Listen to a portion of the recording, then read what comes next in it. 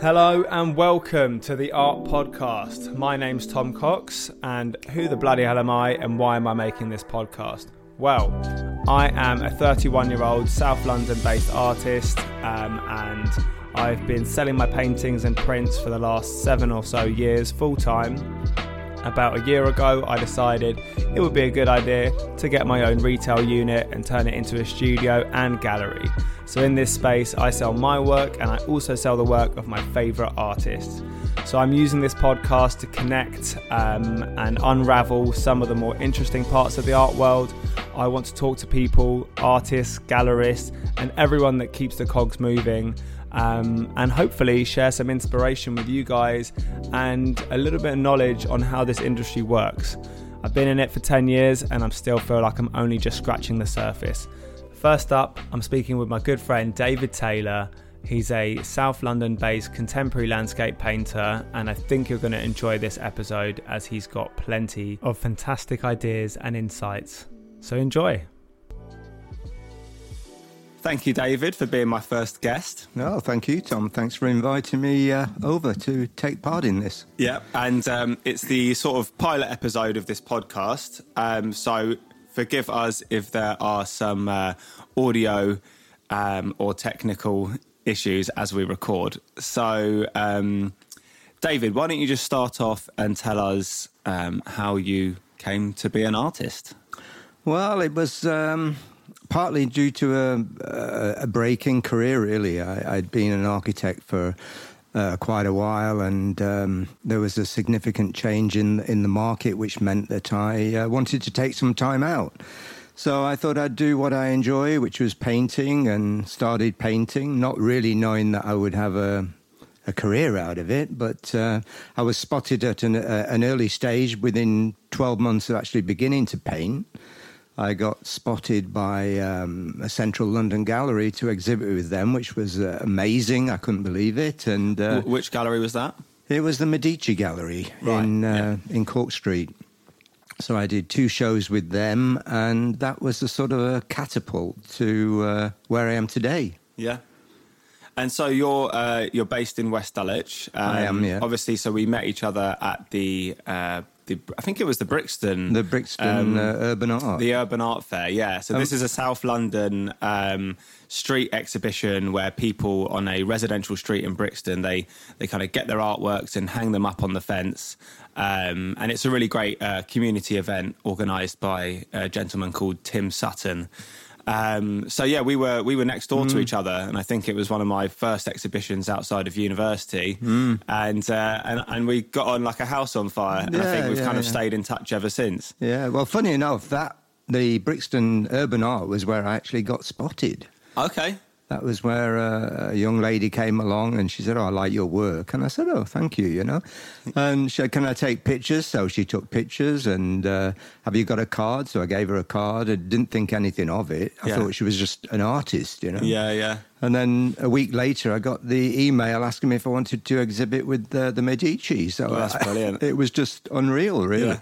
And is that gallery, did they have a history with the Medici family, or is it just the name? I'm really not sure. I don't know. I wish I could know more, but unfortunately, due to the redevelopment of Cork Street, the gallery closed. I think the leases were up, and it had been there for a long time. Yeah. I did some research on the gallery, and I believe that the Medici Gallery was once a cafe where artists used to congregate. Which is a shame we don't have that kind of atmosphere today, really. I think a lot of artists now become very insular. Yes. And very solitary, So I think it's great if you can have those places where artists get together and share, their ideas, etc. Yeah. But unfortunately, it doesn't exist. Yeah. Well, I suppose it's one of those, we have such an online community now.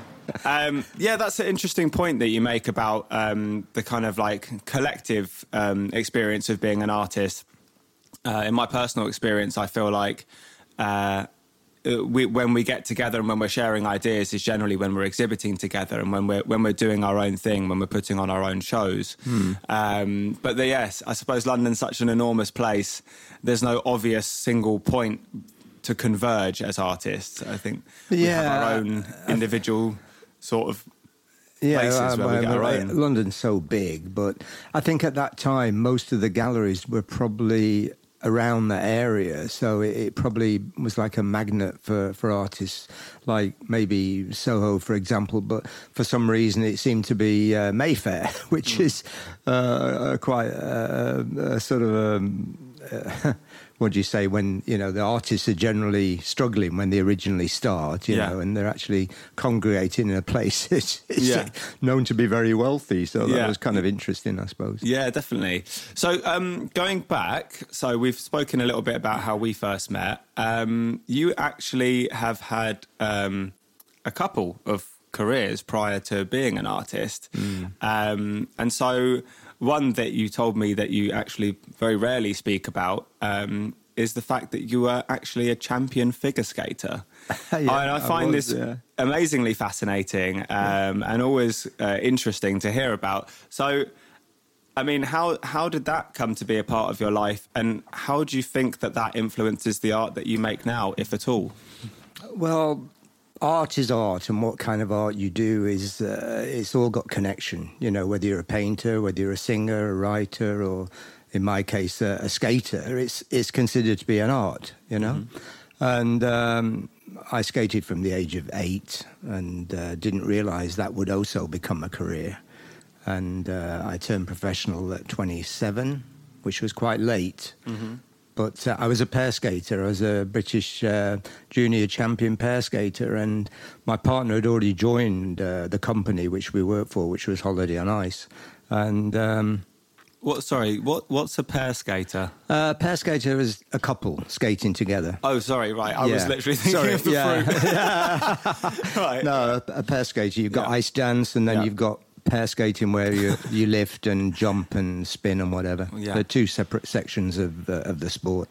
But anyway, I ended up joining Holiday on Ice to skate with her, and we did 3 world tours.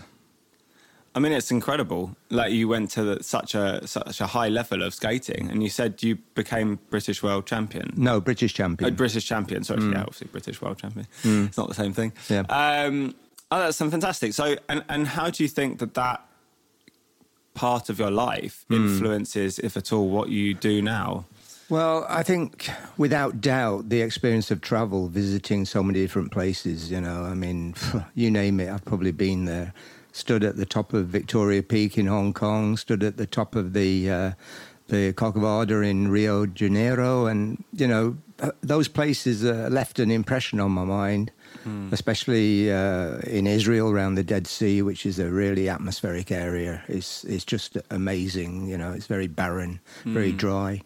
And all these places that I visited are probably deep in my memory. And when I'm painting, certain things come to light, and it starts to remind me of various places that I've been to. I mean, you're doing a series now on your, your forest series, which is a result of your trip to, where was it? Costa Rica. Costa Rica, exactly. Yeah. So, it's obviously had an effect on you that you wanted to paint it. Absolutely. And it's really interesting that you said that. As you were speaking and talking about the different places that you visited, from my own experience of traveling, I know that whenever I go to different countries, I'm always amazed at the different quality of light. Yes, and that is 100% a very big factor in your work. Yeah. When I look at the paintings that we've got in the gallery now, looking across them, you've handled the light very sensitively, but the way that you've got the different hues of colour and the different intensities of light, that I can relate to my own experiences of travelling and seeing light in different countries and seeing sunsets in different countries, the different atmosphere, the different humidity, and how that affects, what you can see, basically. Yeah, and I can definitely see that in your work. Yeah, I mean, light is an important part of painting. Without light, you don't get any contrast. Yeah. And I think that the essence of painting is trying to capture light. I'm not saying that I'm sort of do it perfectly, but I'm trying to sort of really work on that aspect of my painting. And without, you've got to get some variety in the work, so it can't all be very dramatic and heavy. You've got to get some lightness in there too. But initially, that is my main thought, to be able to capture that contrast of dark and light using the power of light. Yeah.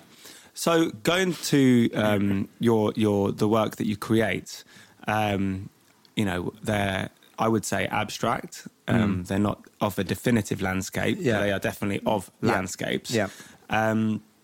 When you start each work, what is your starting point when you've got your blank canvas?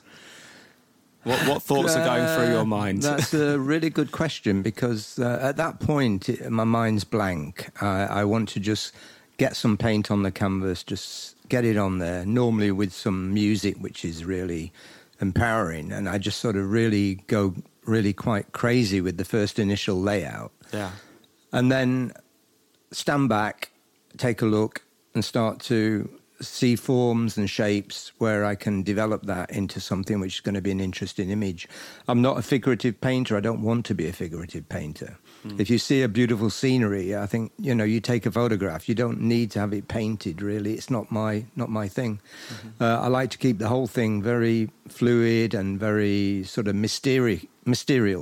It's that quality that I like, rather than the figurative work. Yes. Yeah. Yeah. So that's Is it mysterious? Mysterious, I don't know. Whatever. Fuck it. We're artists. My new name. I'm also considered to be dyslexic. Okay. Yeah. Which is, I won't go there. Yeah. It's giving too much away. It's all right, you're recording now, mate. You've already given it away. All right. So we've spoken a little bit about your experience as a figure skater, and how that gave you the opportunity to travel, see the world, and experience the various vistas that you think you still carry with you now whilst you're approaching your work. You also, after you finished figure skating, what age were you when you stopped as a figure skater? 41. 41. To be at that level of figure skating at 41 is quite impressive. Yeah, well, I mean, obviously it keeps you fit, and time went so fast. I didn't expect to be there that long. I was there 15 years. Yeah. So then after this, you moved and trained to become an architect, is that right? No, I'd already been an architect prior to that. And then when I came back after 15 years, it was a bit of a challenge to know really what to do. But anyway, a friend of mine who had run a practice in central London offered me a job, which I'd known from my studies. We studied together, and he invited me in there to work with him, which was a great opportunity, which I did. And I think I was there for 10 years. And then change of circumstances mean I wanted to take a break, which I told you before, and that was the introduction into breaking back into art. I mean, I'd always wanted to study art, but it wasn't considered to be a profession as such, because... I think that's still the case in many people's minds today. I think, when your son or your daughter says they want to be an artist, I'm sure the parents think, well, they'd rather do something else, which is considered more professional and more lucrative, Yeah. And did your parents ever have that? Say that kind of stuff to you? Yeah. And that was the reason why I thought, well, I like art. You've got to be good at art to be an architect. So I went down that route as opposed to going to art college. But I think it was kind of interesting because it gave me good perspective. When you're an architect, you need to be able to draw perspective. And that structure, that basic structure, I think follows through in my work now. Because unless you've got the art of perspective, you don't create those images that you're really seeking to do. Well, that's really interesting that you say that, because obviously perspective exists across whichever subject you're doing. But, having personally been a painter of the urban landscape, it was very, very dramatically obvious in an urban landscape where the perspective lines are. Yeah. And so to see your work now, I can totally understand what you're saying, but the perspective is almost coming through in the light and in the the direction of the light and the way that you can see it cutting through the clouds and over the landscapes and stuff. So like you said at the start of your process, when you're attacking the canvas and getting everything very energetically down, at what point do you start to think about the perspective, or does that naturally come in? No, I think once they've got that initial paint on the canvas, you start to evolve the painting, and you start to pick out the points where you want the perspective to go. And it's a natural process, I think. I think when you're working, you sort of, your natural ability starts to seek out how that painting is going to form, and it evolves over a period of time. I might work on a piece for 2 or 3 days. I might put it down and turn it against the wall because I don't want to see it, and then maybe 3 weeks later I'll pick it up and I'll have another go. But I think it's important to have that break, because your eyes tire, and you can change your direction if you leave it for a week or so. You put it back on the easel, and you think, well, no, maybe I could take it this way, and it'll change direction.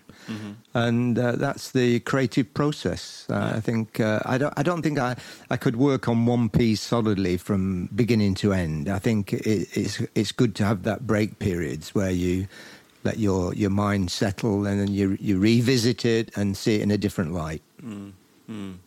Yeah, it's kind of like you're masticating. You're kind of trying to digest what it is that individual piece is saying to you and what it requires. Yeah.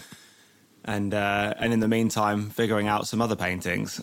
Yeah, definitely. Yeah, I normally have at least 7, 8 on the go at any one time, which is spreading your energy across all 8 canvases rather than trying to get it all into one, which would probably be an overkill. I think it's good to spread your energy over several canvases and let each canvas evolve the way it wants to evolve. Do you find that... because often I can be, especially now that I've got the gallery and I paint here, I can be quite, I have to focus in on specific works purely because I need to keep the space clean for people who come and visit. Well, yeah, it's got to be the cleanest studio space ever. Well, exactly. And it's one of those things that actually... I do find that I'm influenced by what I'm surrounded by. And now I'm surrounded by a whole plethora of different artists and a large body of my work, including my prints and things like that. So sometimes it can be quite chaotic in terms of keeping my voice, I suppose, and my direction. I feel like sometimes things can interrupt that. And I guess what I'm asking is, do you find that by being in this continual state of evolution, by surrounded by 7 or 8 works at a time, at a certain point, one is completed and then, a new one is started. But in the meantime, there's this continuation because you have the other works that are in the middle that are still in process. And so your chain of influence and your chain of style is unbroken in a way as you're creating that work. Well, I think an artist has a style. Each artist has a style. It's like handwriting. No 2 people write the same. And I think the way you apply the paint is going to give you your distinctive style. And hopefully that's what we seek to achieve, because you can say, oh, yeah, that's a Tom Cox, or, yeah, that's a David Taylor. And it's nice to get that recognition that people actually can see that it is a particular artist, like you get with Van Gogh or with Turner or any of the masters. You can normally tell that it's of that artist, which is, follows through today. Every artist tries to develop their own style. And, sometimes people say, oh, why don't you think of doing something different? But to me, you just can't change and do something different. It's that painting comes from the soul, and it's got to be what you feel rather than just change. Because why change if you like what you're doing and people like your work enough to buy it? That's job done. Yeah, absolutely. I generally think, and this is what I say to people all the time, painting is the passion. If you get the enjoyment from putting the paint on the canvas and you found yourself in a position where people are enjoying what you're doing, you're enjoying what you're doing, you know, happy days. That is success in my mind. Exactly, you know, if you've got to the area where you're in the playpen, you've got the toys, you're having fun, and people are coming and buying that. Yeah, happy days. Why throw the toys out? Don't throw toys out the pram. Exactly. So yeah, I mean, it's funny when you say that though, because sometimes I feel like I've got multiple personality disorder because you know that I've changed subjects a few times in the last couple of years. Well, no, but you change subject, but you can still see the way the paint's applied. It's applied in a Tom Cox way. Yeah. You know what I mean? It might be mountains or it might be a jungle scene, but it's still recognisable because of the way you apply the paint. Yeah, yeah. Yeah, it's true. I mean, sometimes I'm like, going from the ink and quite like flat surfaces to now very palette knife But yeah, I feel like my style is in continual flux. But I quite enjoy that. All artists move on, you know. What they're doing now might be very different to what they're doing in 5-10 years' time. Yeah. But it's still recognisable as your style, which I think is important to keep that. Yeah. But the subject matter, you know, can vary. But it's the way the paint's applied. I think that's what's important to maintain that individuality. Yeah.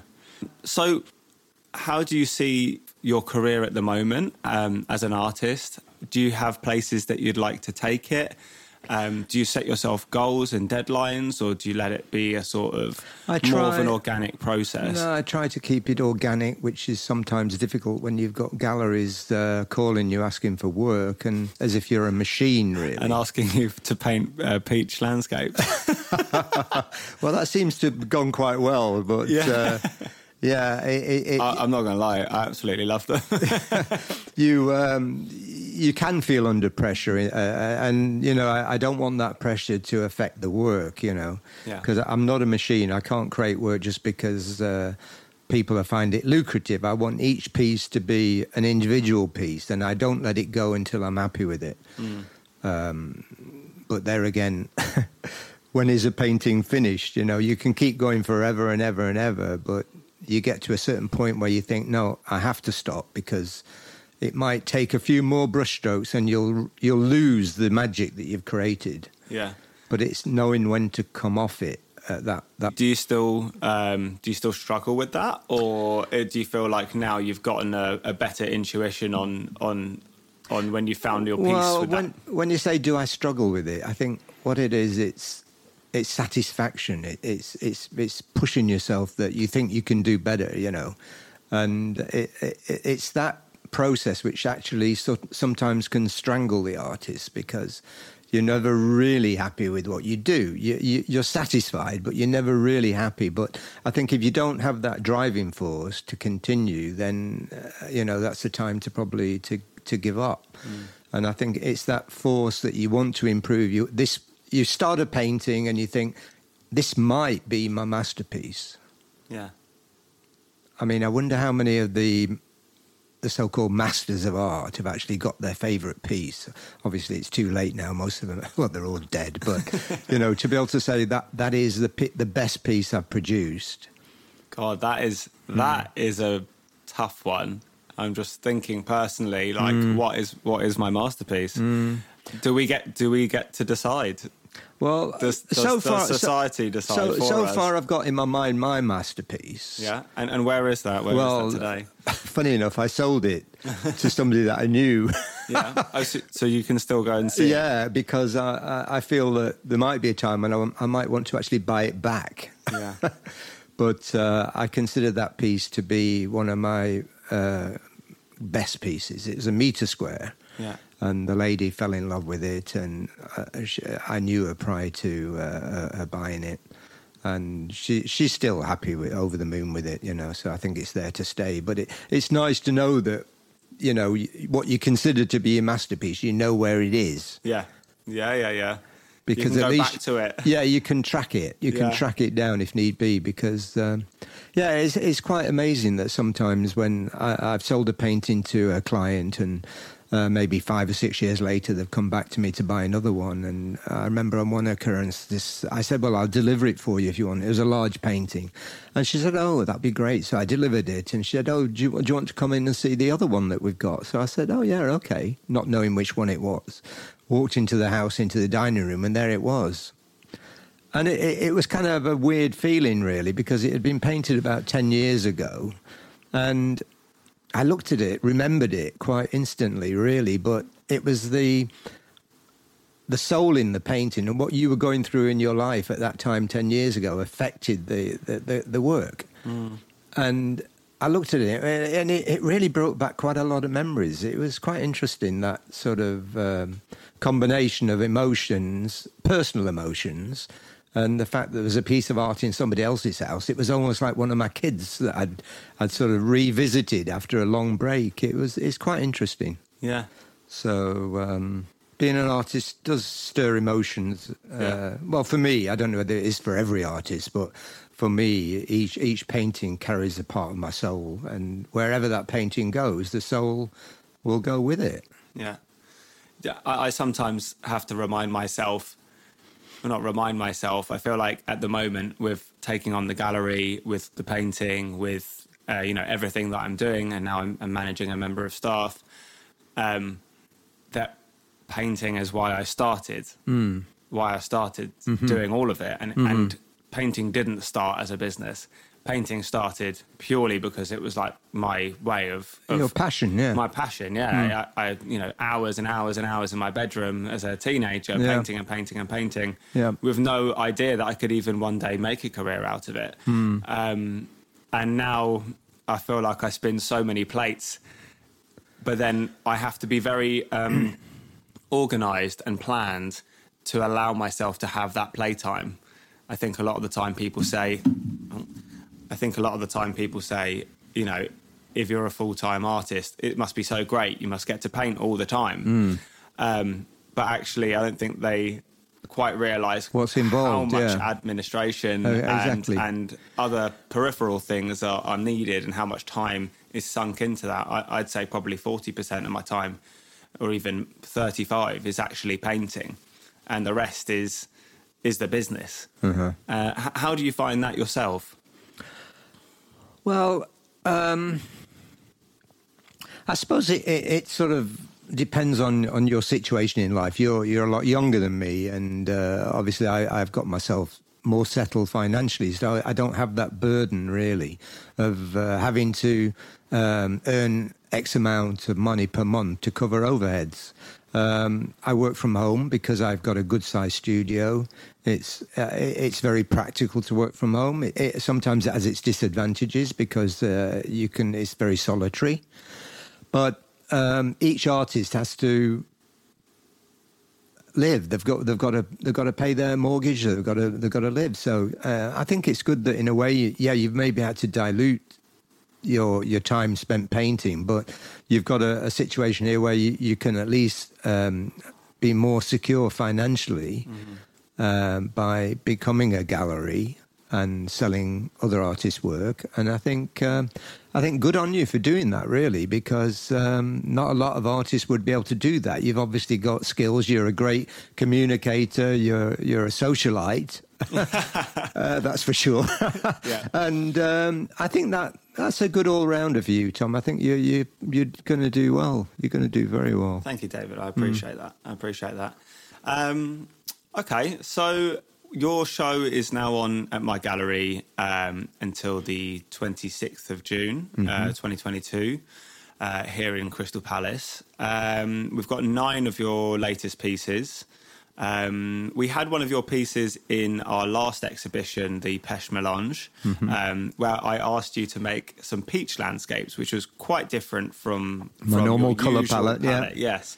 I was actually totally blown away by the result. Absolutely loved it. And I know that when we spoke on the phone a few times, you said you were struggling a bit. I was, yeah. I was chatting to someone yesterday in the gallery who was looking at your work, and because the colours are almost sunset colours, but you still had the form of the daylight coming through the clouds. And so I thought, wow, he's really had to negotiate between those two things. Well, I feel like you've done it absolutely outstandingly. There was a tendency to paint a sunset, but I find that a little bit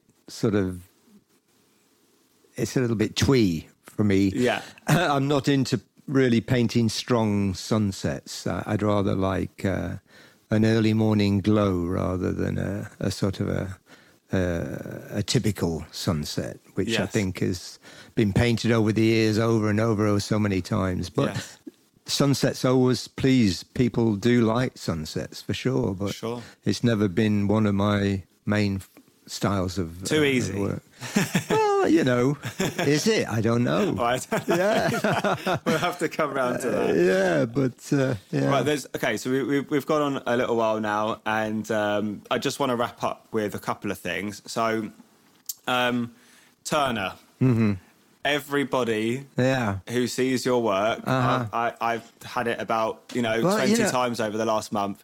They say, very Turner-esque. Yeah, so how much of his work influences your work, and how much of it is chance, and what do you think the connection is between the two? Well, it's quite strange, really, because when I was younger, I had really, really liked Turner paintings, and when I got the chance, I would always go and see Turner paintings. And over the years, I've diluted my interest in Turner, but for some reason, people that come to see my work straight away say, they've got a Turner quality.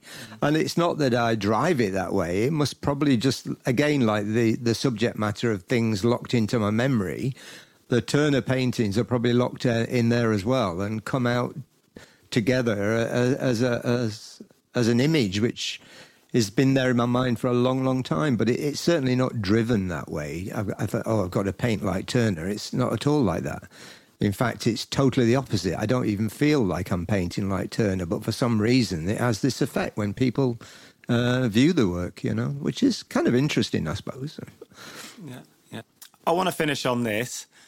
Who's your favourite contemporary artist living? Ooh, that's a good question. There's quite a lot, actually. There's quite a few. One of my favourite paintings is a guy called Andrew Gifford, who's based in Brighton. He has got amazing work. And strangely enough, it's very figurative, but it's the way he applies the paint. It's just absolutely superb. It's really, really good. It's a very thick application, which is amazing when you think of the price of paint. It's just gone through the roof like everything else. But it's lovely work. It's beautiful work. And is it landscapes as well? Or he's a landscape painter, but very different to mine, but an inspiration because he's also very good with light. Capturing light is probably one of the best, in my opinion. Cool. All right, guys, I have cut the episode off there. That was basically the end of our conversation, but we started talking about some time-specific things. So if you want to find more about David Taylor, you can find a link to his work in the show notes. You can also find his work on Instagram. It's David Taylor Artist _. And I hope you enjoyed this episode and that you tune in next time. I'm planning on making these once every 2 weeks. So stay tuned and I'll see you next time.